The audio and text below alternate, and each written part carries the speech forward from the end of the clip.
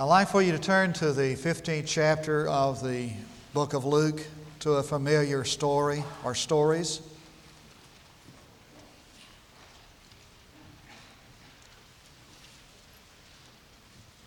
It's from the 15th chapter of Luke's Gospel that we will read in just a moment.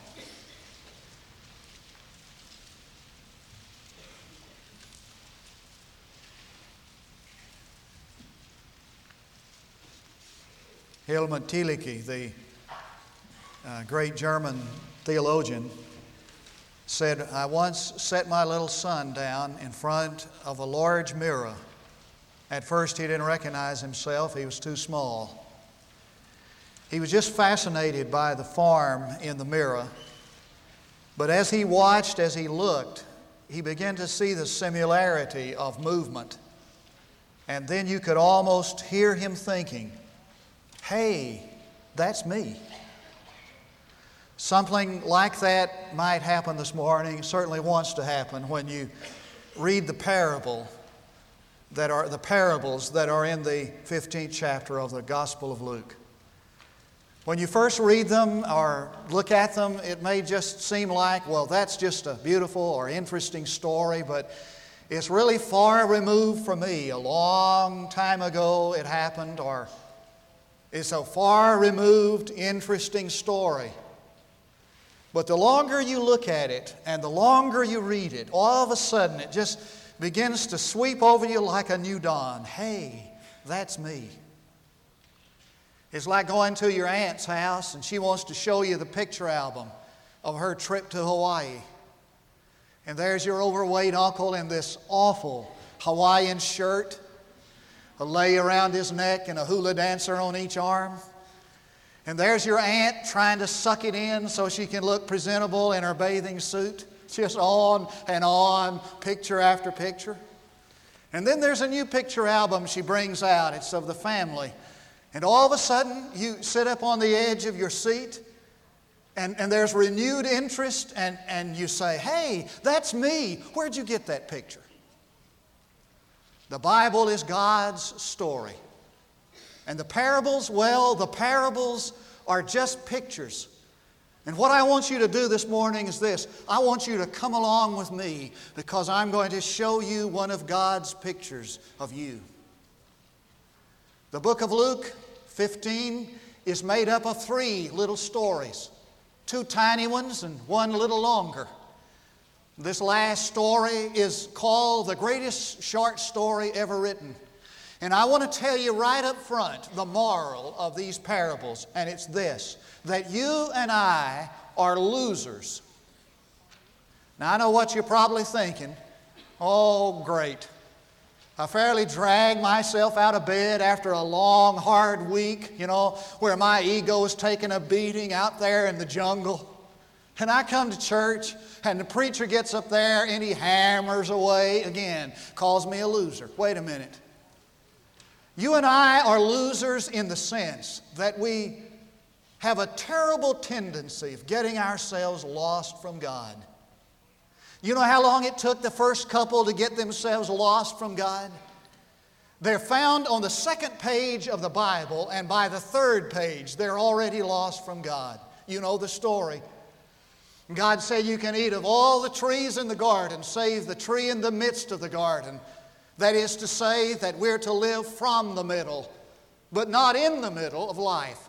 For God is the sole center of life.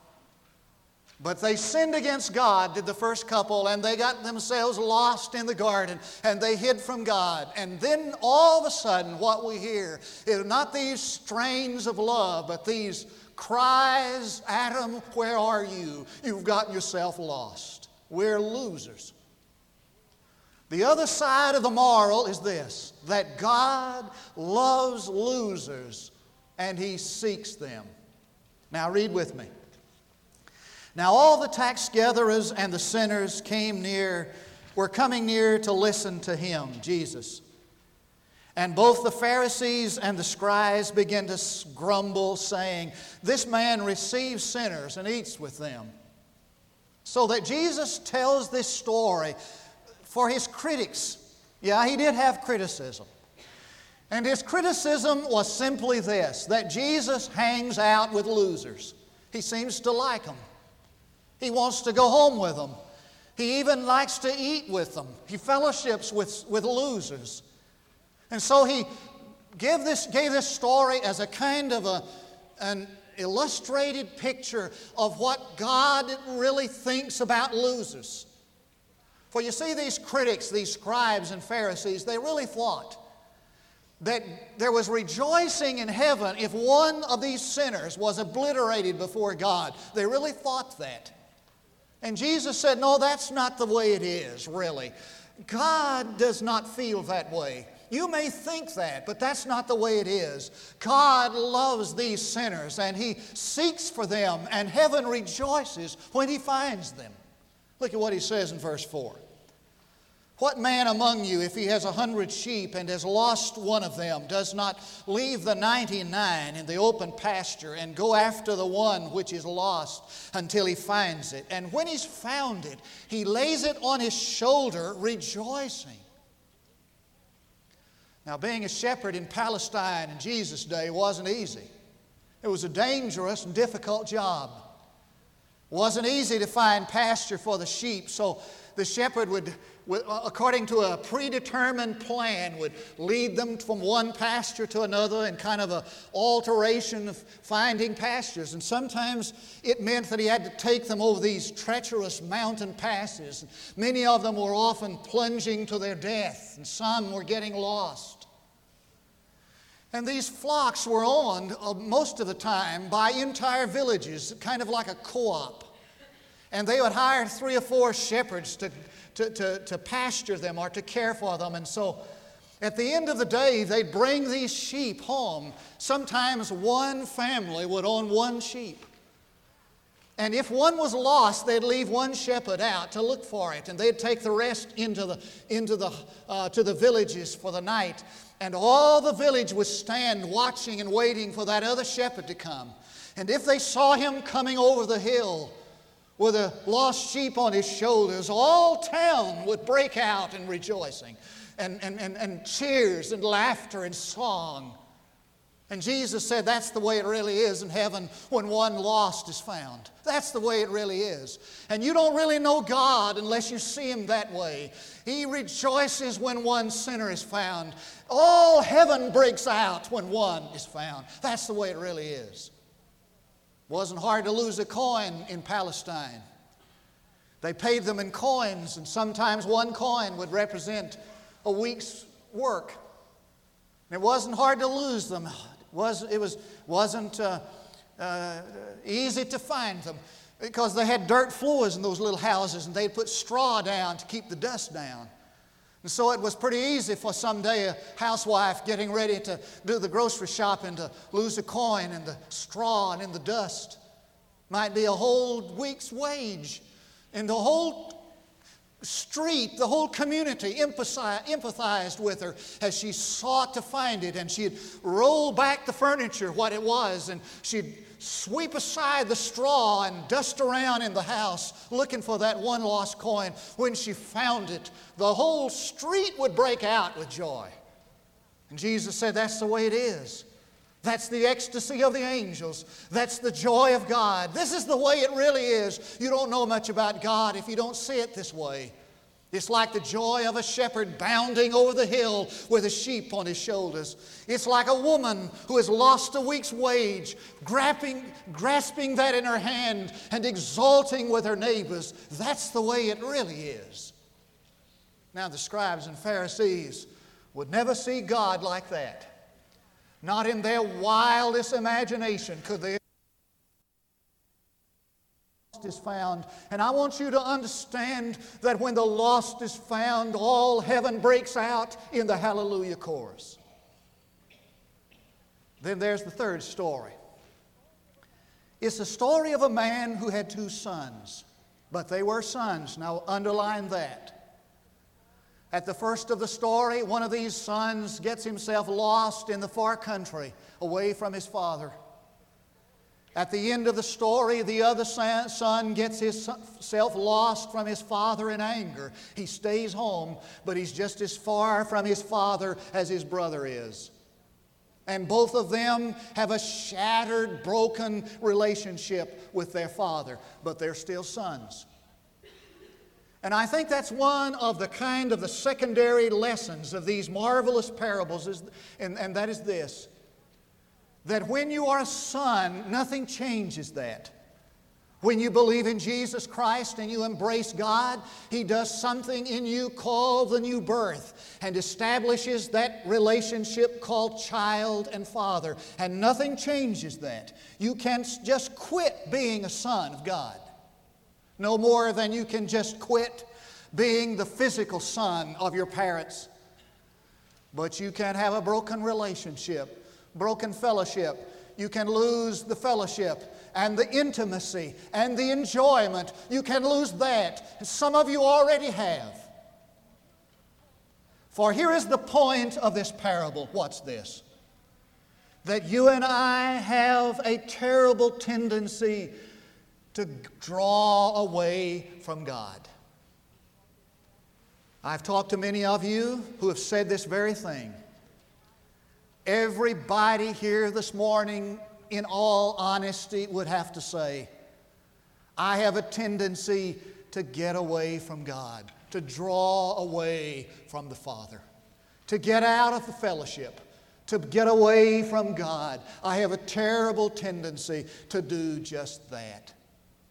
Isn't that right? Prone to wonder, Lord, I feel it.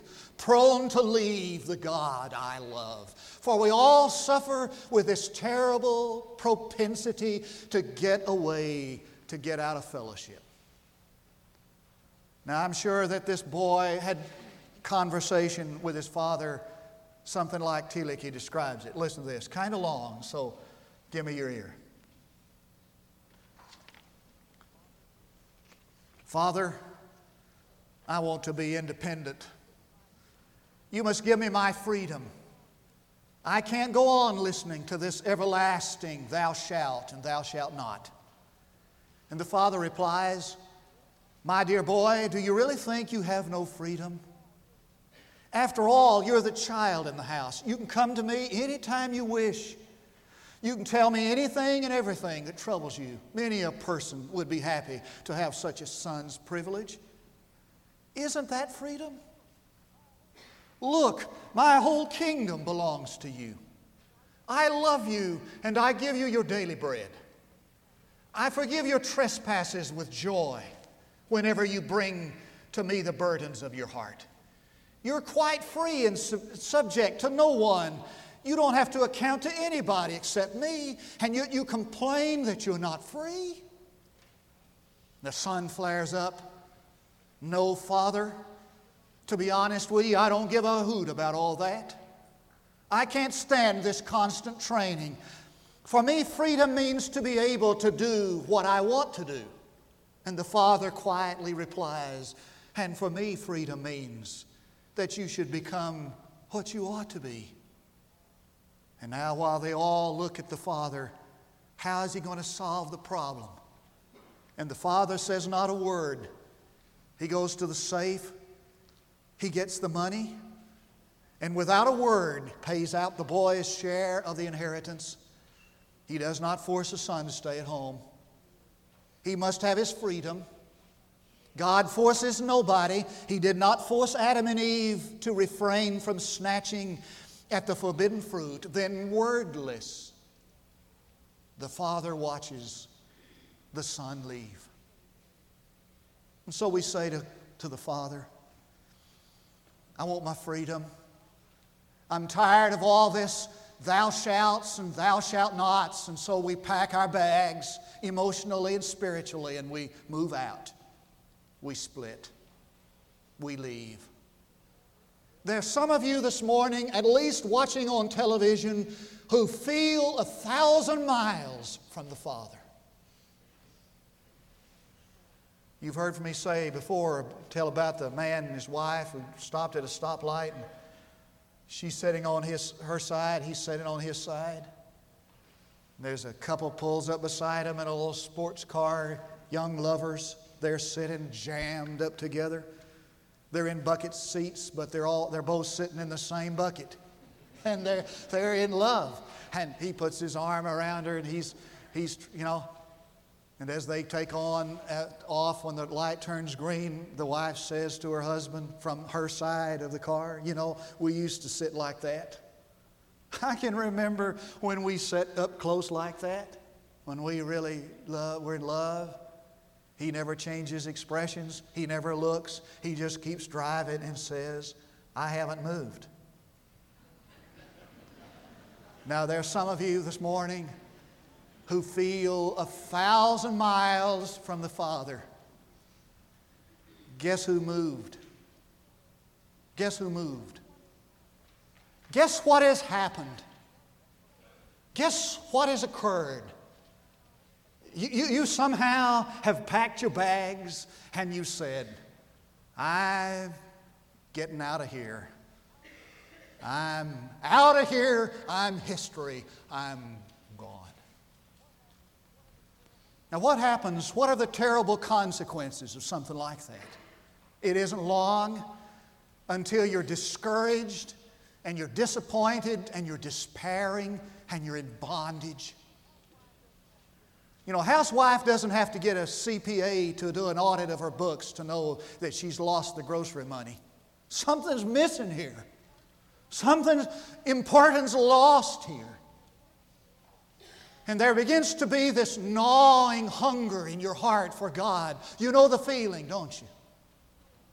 And there begins to be this haunting knowledge that it's got to be better than this. It's got to be better than this. And there is this erosion of character, and you begin to do things that you said you'd never do. And you begin to think things that you thought you'd never think. You begin to say things that you thought you'd never say. There's this erosion of character. What's going wrong here? What's happening? And all of a sudden there is this gnawing fear that you're going to be found, that you're going to die. And there is hurt and harm. And if you don't remember the story, you read it over and over and over again until it suddenly dawns on you, this is the famine of a fractured fellowship. This is what it's like when you get away from God. This is the famine that's out there in the far country, even though you may be still in the Father's house. You don't have fellowship with Him. This is the famine of getting lost from God. Read it until that grips you. And he began to be in want. He was hungry, he said. Now he wanted something before. He wanted his inheritance. But now he wants something that his inheritance can't buy, that money can't possess. He's hungry. And he's saying to himself, just about this time, I bet you they're sitting down to eat in the Father's house. Just about this time, I bet the banquet's being spread. Just about this time, I bet my servants have something that I don't have. The famine of a fractured fellowship. Is there a remedy for that? Well, I'm glad you asked. There certainly is. And it begins in verse 16 or 17. Look at it. 17, when he came to his senses, when he came to himself, is the King James translation. Watch this. It means that he got honest with himself.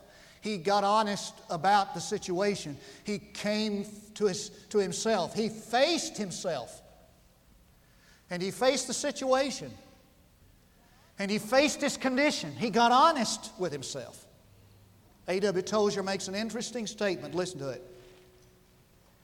He said, all things being equal, we grow spiritually to the degree that we're honest with ourselves. So he got honest with himself. He said, this stinks. I mean, he didn't say this stinks. He said, I stink. This is the way I am. And he quit blaming, he didn't blame anybody. He stopped blaming others if he ever blamed others. No blame of his brother, no blame to his father. He just said, hey, I'm here because I've chosen to be here. I've made a mistake. I stink. This is terrible. And it's all my fault. He came to himself. He got honest. The first step. Reminds me of a story that came out of England when King George was just a boy. One day he and his brother Edward had their noses pressed against the window of the palace watching some little street urchins in a snowball fight out by the palace, Buckingham Palace. Now, when you're the prince, you don't get out with cotton-eating street kids and throw snowballs, so they wouldn't let him out, his guardians, his brother, but that looked like so much fun. So they slipped out. And they went out there and they got in a snowball fight. Now, the cockney street urchins didn't know them from Adam. And they were just battling out there in that snowball fight, but a misguided snowball went crashing through the palace window, brought the palace guard. He lined them all up like a precinct sergeant. Line up, he said. And now they're all lined up. He didn't recognize George. Or Edward, the prince and the duke. He looked like the rest of these street urchins there. So he said, "What's your name?" And George said, "Well, I'm Prince George of Wales." "Oh," he said, "a smart aleck." Yeah. So he came to the next. He said, "And you?" He said, "Well, I'm I'm Edward, Duke of Windsor." And he said, "I'm telling you, we got some smart mouse." And he came to the third. It was a little street urchin, He didn't know them. He said, "And what's your name?" And the little street urchin wiped his nose with his, the cuff of his coat. And he looked over and he said, "Well, I'll tell you what, Governor." He said, "I'm going to stand with me friends. I'm the Archbishop of Canterbury." Now, there's some identities that you and I have assumed we have no right to assume. Some of us have assumed an identity that is not ours. And the first step back to the Father's house is to admit who we are and what we are and where we are. And there's a second step. He said, "I'm going to go back. I'm going to have me a talk with my dad." I have noticed that the way we get ourselves lost from God is that we lose communication. Now you say, "Well, I thought you just got through talking about the Father and the Son and these dialogues." Yes, but there's a difference in just talking to the Father and communicating with the Father.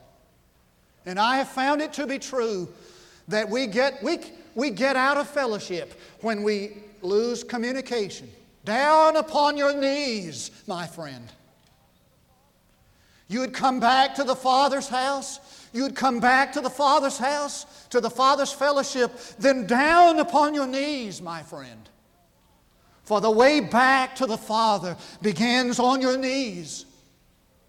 The way back to the Father begins when you open up this communication with Him again. When on your knees you go before Him again.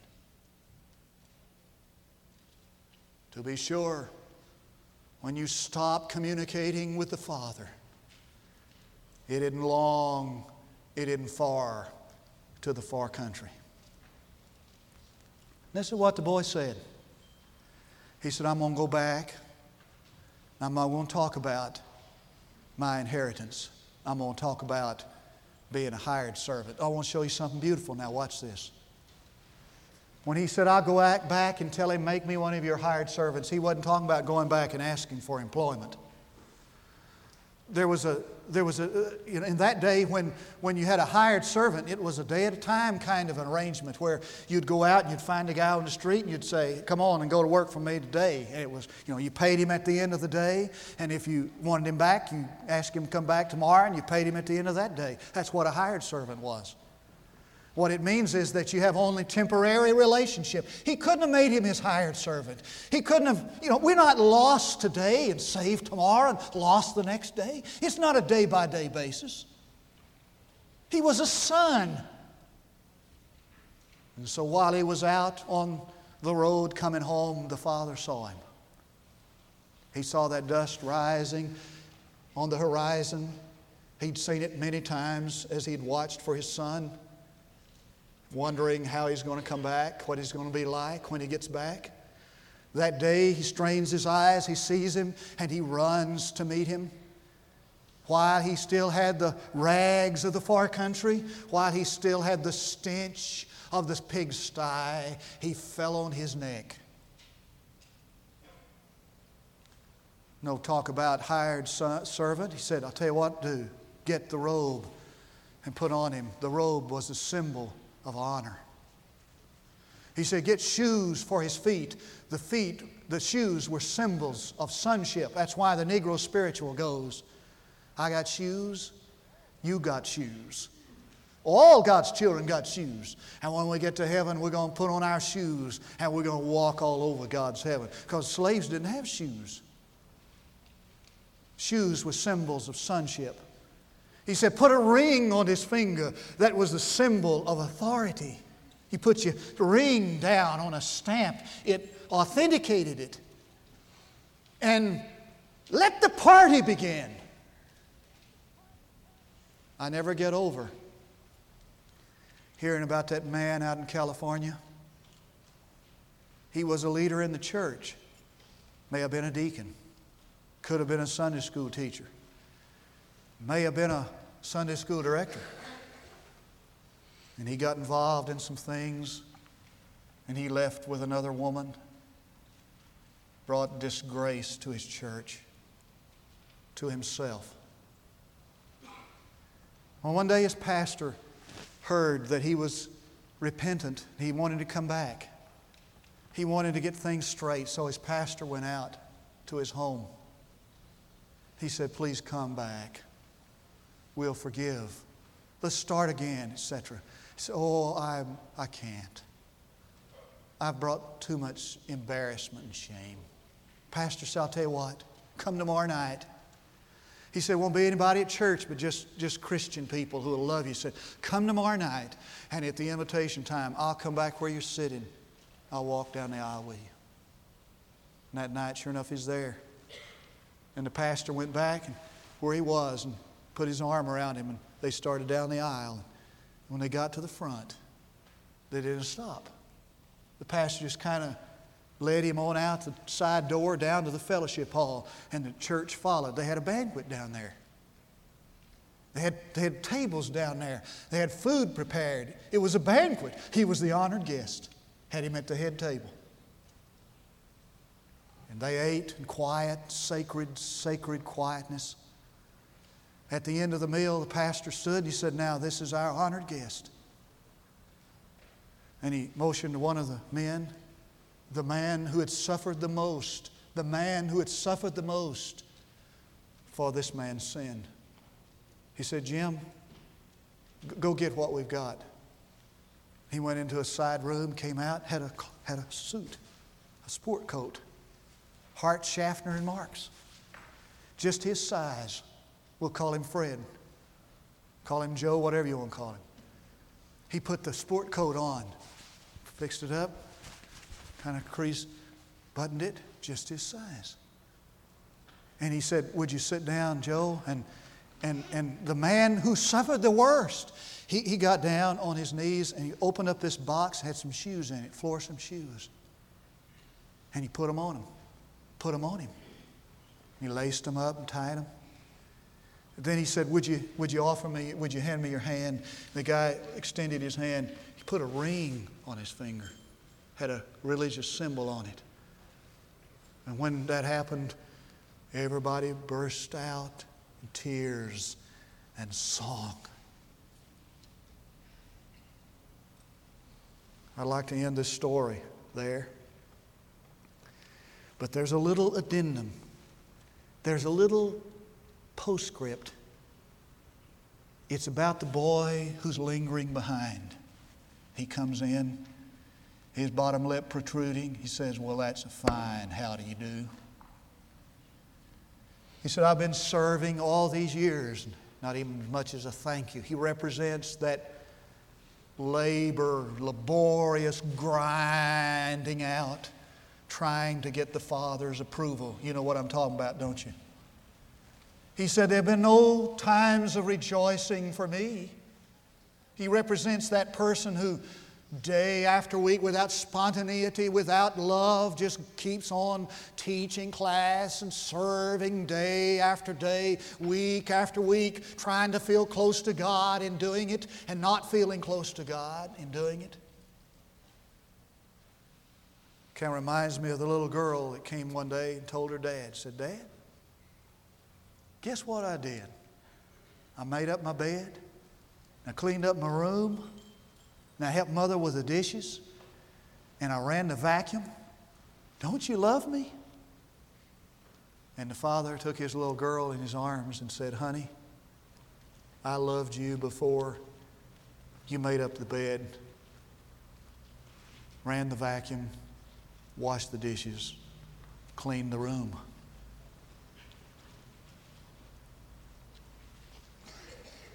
How far is it from where you are to the Father? It's just far enough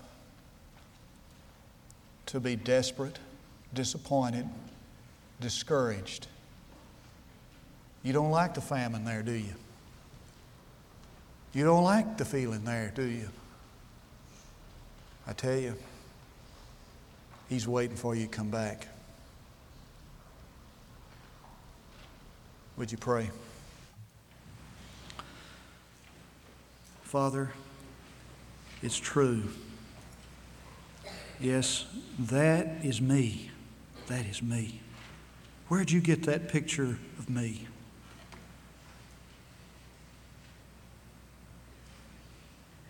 And I've seen myself in both the boy and the far country trying to find the experimentation with life.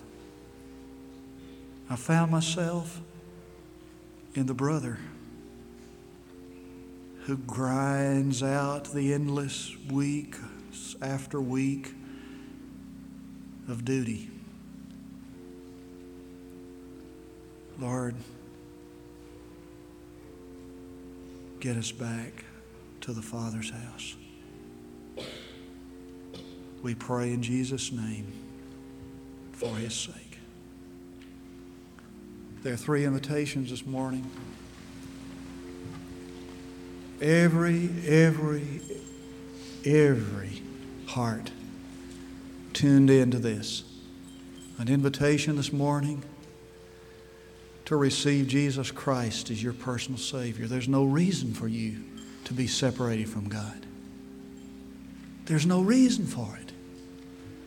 Christ died that you might be reconciled. Through Him is reconciliation, peace with God. You don't have to be separated from God. Come this morning to place your faith in Jesus Christ, trusting Him. Come this morning to join the church. Get in with the Father's family. There may be some of us this morning who've gotten ourselves lost from the Father. Come back. While we stand to sing, we invite you to come.